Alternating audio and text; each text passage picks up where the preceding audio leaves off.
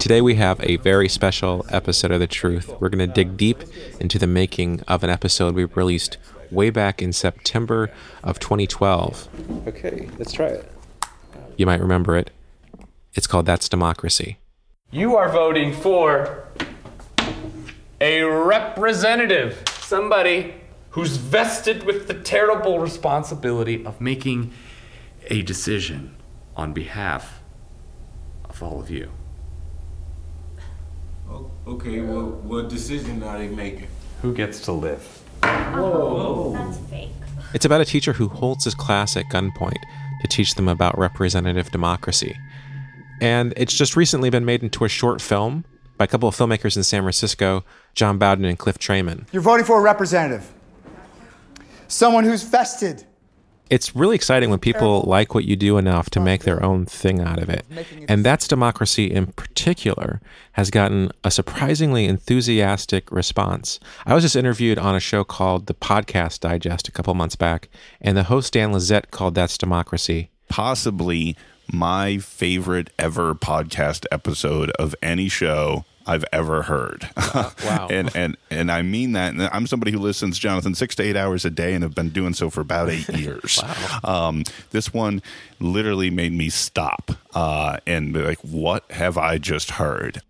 That's pretty nice to hear, right? But then he asked me, can you tell folks a little bit about how that came about? Because this one literally blew my mind. So, and all I could think about was the intensely frustrating writers' meeting we had when we were trying to figure out what the story would even be. It was a meeting that culminated with this. Whatever. I mean, I don't feel like I don't agree with it. I don't agree. I think that I'm right. Wow. I mean, what could possibly have upset me that much? On this episode, we'll find out. We'll talk about where this story came from, and then later on, we'll talk about how we used improv to shape it, and we'll meet Cliff and John, the makers of the new short film, and we'll get a lesson in how not to run a writer's meeting. That's all ahead on today's episode of The Truth. And just a quick note, there's some swearing in this, and the story we're talking about deals with some pretty adult themes. There's also a ton of spoilers, so make sure you've listened to the original story first. You might even want to see the film first, too. They did a really good job with it. You can watch it on our website, thetruthpodcast.com. Okay, let me set the scene for you. This was back in the spring of 2012, and The Truth had just spent 2 weeks as the #1 podcast on iTunes, and we were looking for ways of building on that momentum and maybe ways of making a little money. And so we thought, well, what if we pitched an hour-long special to public radio? We knew that PRX was a public radio distributor that was looking for ideas, and then we could use that money to produce a handful of stories and release the stories on the podcast. And then at the end of it, we'd have this hour-long special that we could market to public radio stations. So we pitched PRX on the idea of a collection of horror stories that take place within the world of electoral politics. PRX said yes, and so we needed to find good story ideas that would fit that theme. A high school social studies teacher who sort of snaps. This is Louis Kornfeld pitching what became That's Democracy. Where he just sort of decides of like, all right, like you kids, it's like seniors in high school. It's like there is no hope for the future with you people. You don't take anything seriously. You don't understand the value of your voice. Everything's just a popularity contest for you. So I'm going to teach you what it means to be an active member of a civic community, what it means to have a vote and have a say. So we're going to take the 5 most popular people in this class, and you're going to vote on who's going to be killed. And if you don't vote on who's killed, I'm going to kill all of you. And so it becomes this pitching contest of these people have to then they have like 2 minutes apiece to sell themselves to the rest of the class about why they have a future and why they shouldn't be voted to be killed. So, Really killed? Really killed. Okay. Yeah. Okay, so there's a lot of really great things about this idea. I really liked the teacher posing an ultimatum to the students. I liked that the stakes were who's going to get killed in the class. And, it's a very high stakes situation that involves voting.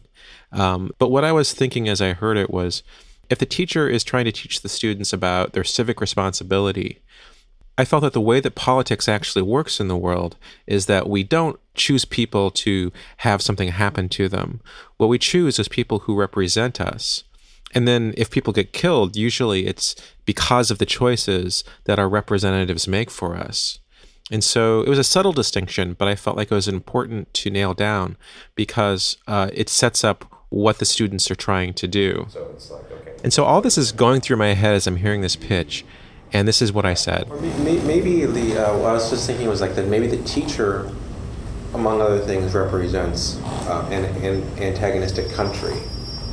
So like what they're electing is someone to negotiate with him on their behalf. Okay, so maybe I didn't choose the best way to explain what was going through my head, but I really believed that I had a good idea here, so I tried to better explain what I meant. It's really about how do they decide, make this decision about who's going to negotiate, who's going to represent them. I think that's making the analogy like a little too close to real life, though. I think it's more immediate if what you're voting for is like, hey, here's 5 of your friends, 4 will die, 1 will live. You choose. But you're going to make this decision based on an informed decision of why someone deserves to live. That's not the same as democracy. That's not how politics works, though. That's not what politics function is. Yeah, but it's still but this wouldn't be a story about like, this is about like, what are your decisions informed upon? Are they informed by doing the right thing? Are they informed upon going with the popular choice? Are they informed upon... But all those things can be explored in the context I was just describing. It just seems like the context for what decision they're making should be consistent with the analogy that we're trying to make. I don't know. There's something about that seems too literal to me and kind of moves away from just having a certain amount of sympathy for the teacher who's losing his mind, who's just reached this sort of like desperate place.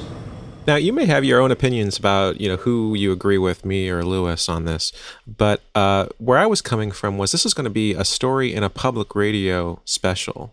Public radio is primarily a news outlet, at least talk public radio is. And so I felt like the more on point our political analogies were, the better the story would play to that audience. I think it needs to say something interesting about electoral politics. It needs to make an observation about how that works. I'm more interested in the guy losing his shit. That's Christian Palik. He's on Team Lewis. That's what's more interesting to me than making an analogy to our political system. I guess what I'm saying is, why can't you do both? We went back and forth for a really long time on this. For me, the choosing someone to die is a muddled analogy. Yeah, but I think it is a more convincing story. But I think the teacher, if he's a civics teacher, he's going to have an academic agenda. Maybe. Wait a second. Did he just agree with me? Maybe his agenda is just like, you are all fucking brain dead. It took me a long time to pick up on what you meant by, the point that we're making about the real world. I asked Lewis to stop by last week. We've been working together for 4 or 5 years now, but at the time, we were still trying to figure out how to best communicate.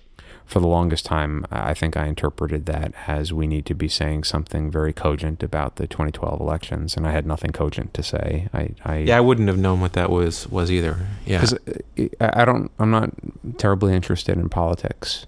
Yeah, maybe I'm just naive, but I don't see people as electing people necessarily because they represent them. I see people electing people because this is who I want to see for the next few years, and this person I don't ever want to see.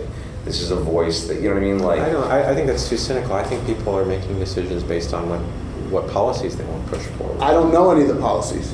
I don't educate myself on that. I agree. So I choose on personality. Right. I choose on belief in just a basic, I trust that guy. He's probably doing the right thing. I think there's always going to be hence the political situation we find our country in 4 years later. But I digress.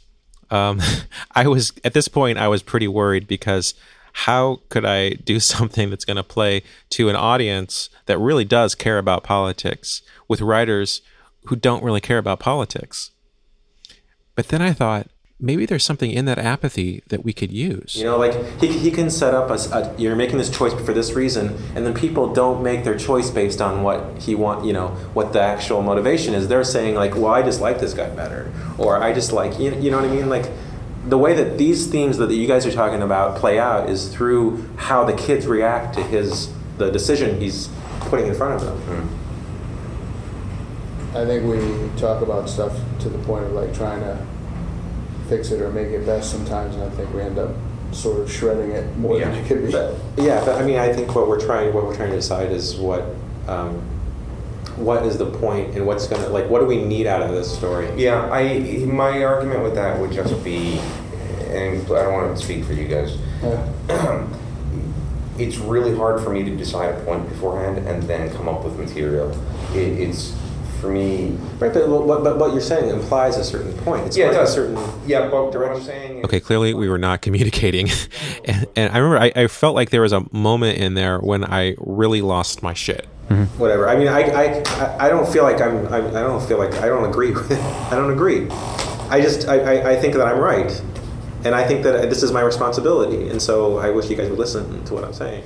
I don't think that's the way it's going to work, John. Okay, now I shouldn't have said that. That's never a method that's going to get your ideas actually heard. Okay, but at the same time, by that point, it didn't even feel like we were communicating. That's not. I don't think that's. I don't feel like that's what I'm saying. And yet we got it done. And yet we got it done. I can only talk for myself, but for me, like, if you have a better idea than I do, I'm very happy to take it. But if the idea makes me write characters doing something that, like, I don't see why they would go ahead and do that other than because it makes the story work, it's going to take some persuading. I think that's one thing that I've learned from working with you. Like, I think my natural inclination is to think more in terms of structure and like a crossword puzzle, you know, figuring things out, like by putting the pieces in the right place. And you are more, at least in the work that I've done with you, you approach it more from a character perspective where, you know, this is what the character would do naturally, and you sort of have to be true to that. Otherwise, it feels really calculated. Sure, yeah, totally. I remember thinking about it as, like, what's the emotion I can connect with that, like, syncs me up with, like, politically savvy people. And I think for me it was, like, strong apathy was the thing. That feeling of there's a problem here and we need to respond to it, and you're just met with a sea of apathy and disrespect. And, like, that was something that I could connect with. I have nightmares like that all the time. I have recurring dreams where I'm running a class and nobody's listening to anything I have to say, and I'm just, like, raging with frustration. So once I figured that out and I kind of had the like emotional tone of the story, I'm pretty sure the writing of it was pretty straightforward. Yeah. There's also this real I think we were still much more improv oriented. And you and you and Christian, who was also in the room, and Matt Evans was actually there too. And you're all like improvisers, and so it was kind of like, well, how do we take what you know about improv and channel it towards developing a script? And there really are two very different things. So, like, I remember when I wrote that now most of my scripts are all like script. If you read it, they look like a normal script format, but that one was pretty much an outline. And if I remember correctly, I wrote that one speech for Peter to give. Yes, this is not why I became a teacher. I'm here because I had teachers that inspired me, that made me feel like my ideas mattered.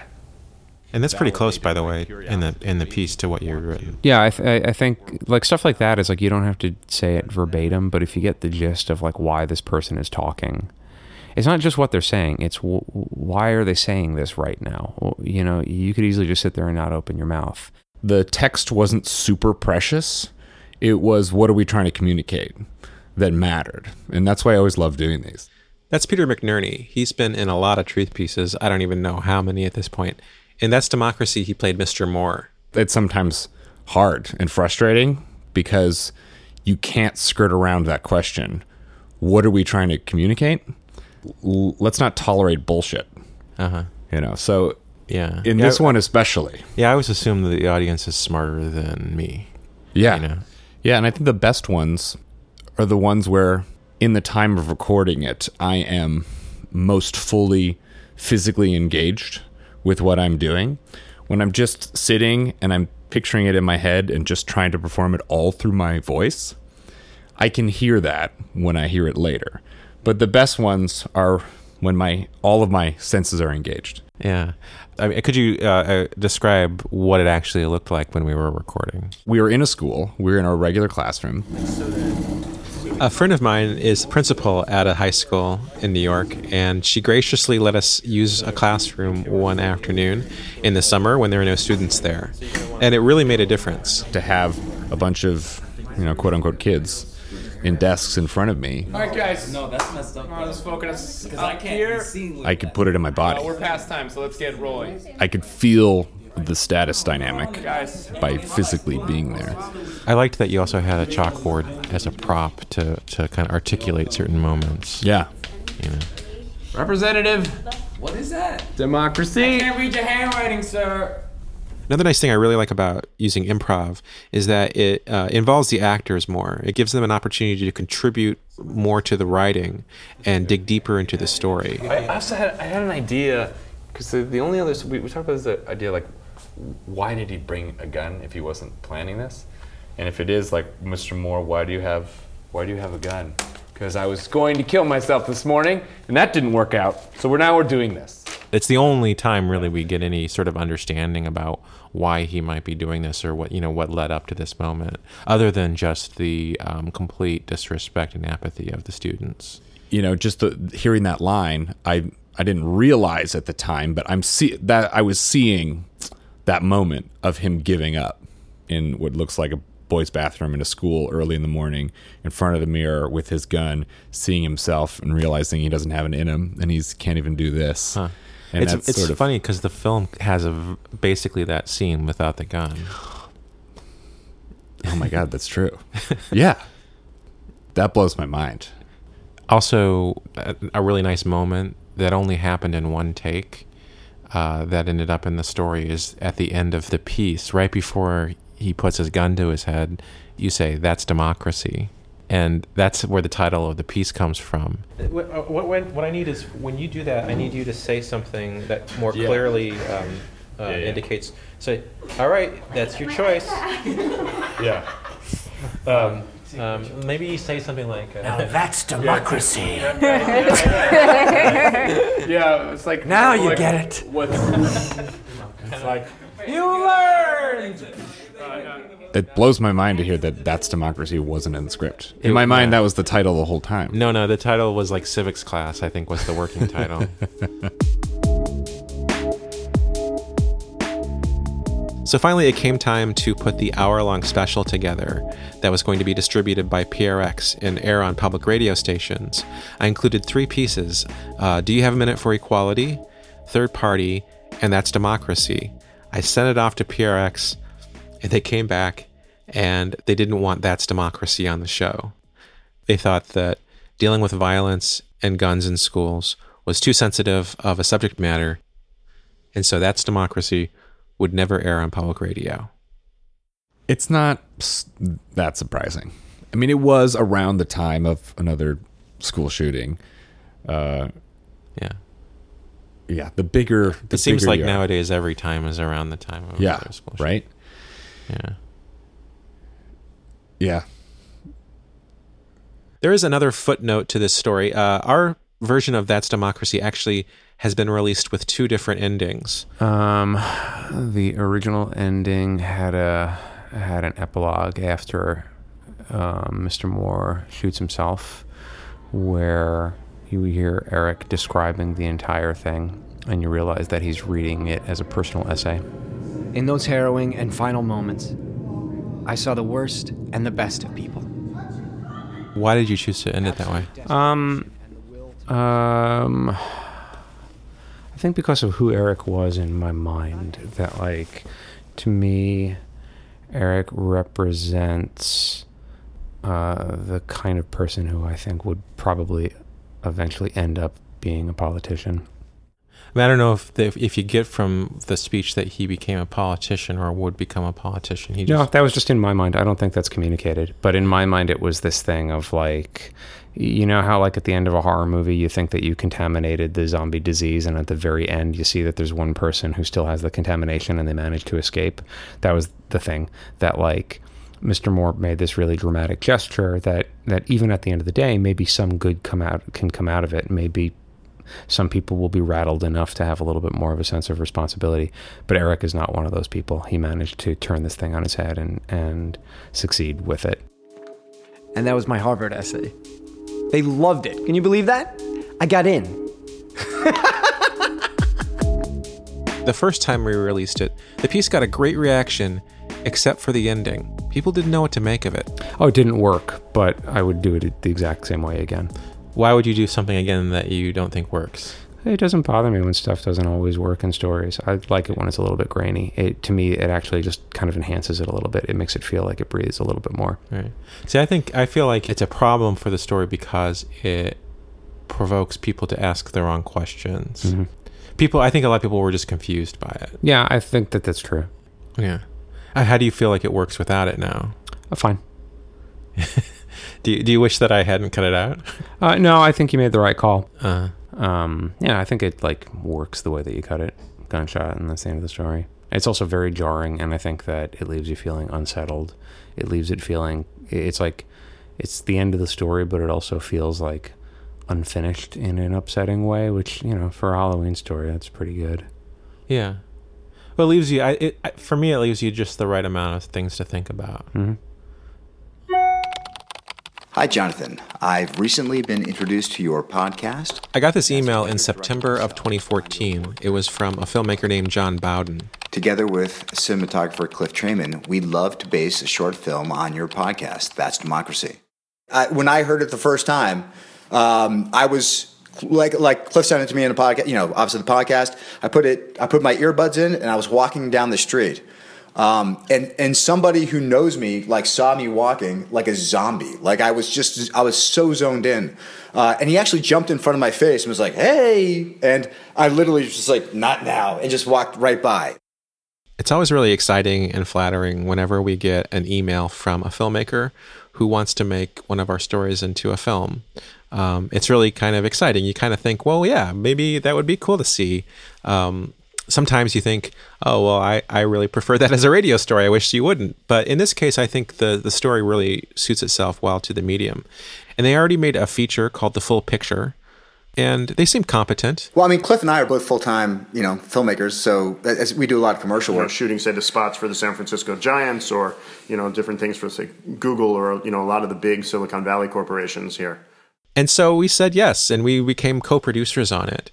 But they pretty much handle all of the production. Our names are just on it, really.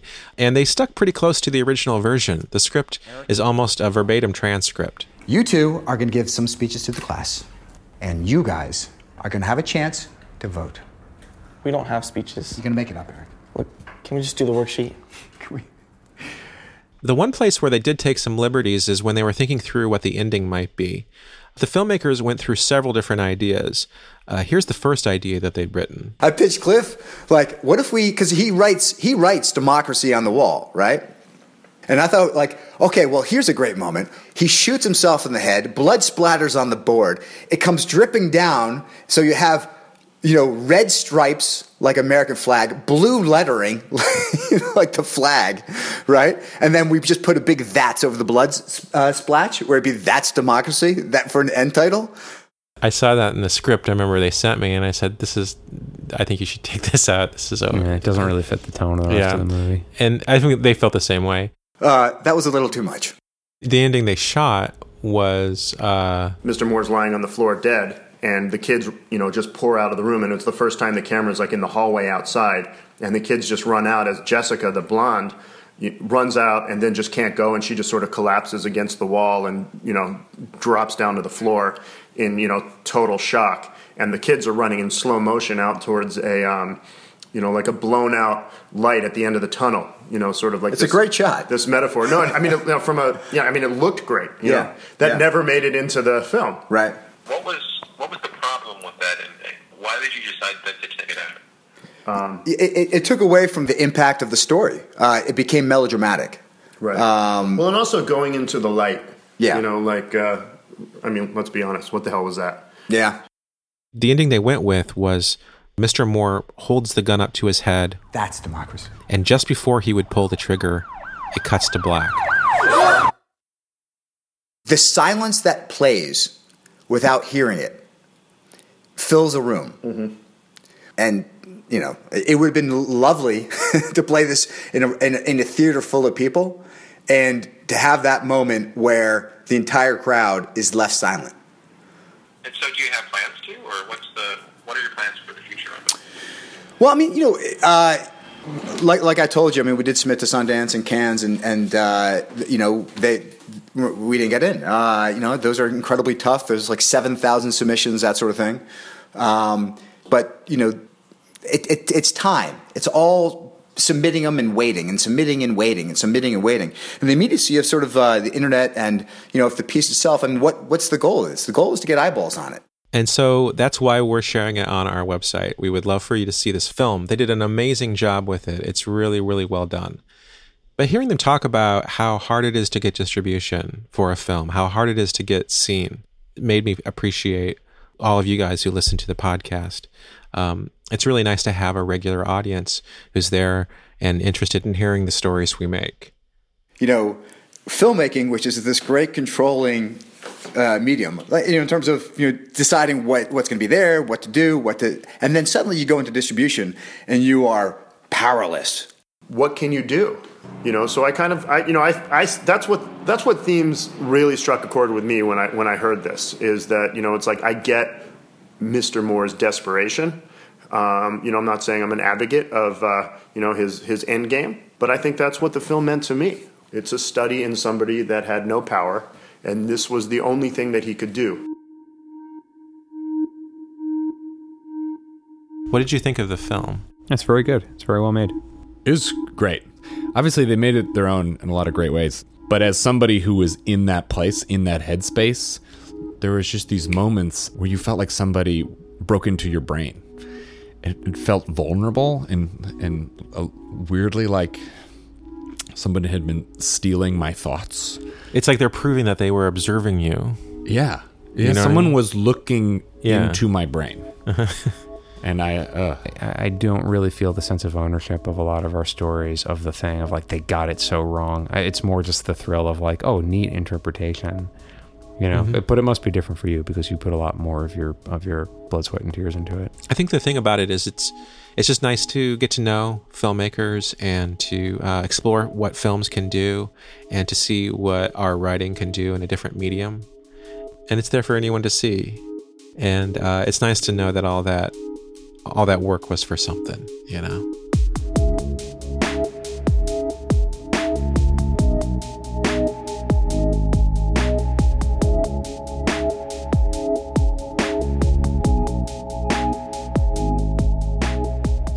You can watch the film, That's Democracy, on our website, thetruthpodcast.com. And after you see the film, there's a comment section on our website. Let us know what you think. And if you want to help us out, write us a review on iTunes, share this episode on Twitter, Facebook, and please help spread the word about our show. Radiotopia from PRX is made possible with support from the Knight Foundation and by MailChimp, who celebrate creativity, chaos, and teamwork. If you'd like to support The Truth by advertising on our show, send us an email at sponsor@prx.org. Our associate producer is Carrie Caston. Our intern is Shelby L. Amani. I'm Jonathan Mitchell, and you have been hearing The Truth. Radiotopia.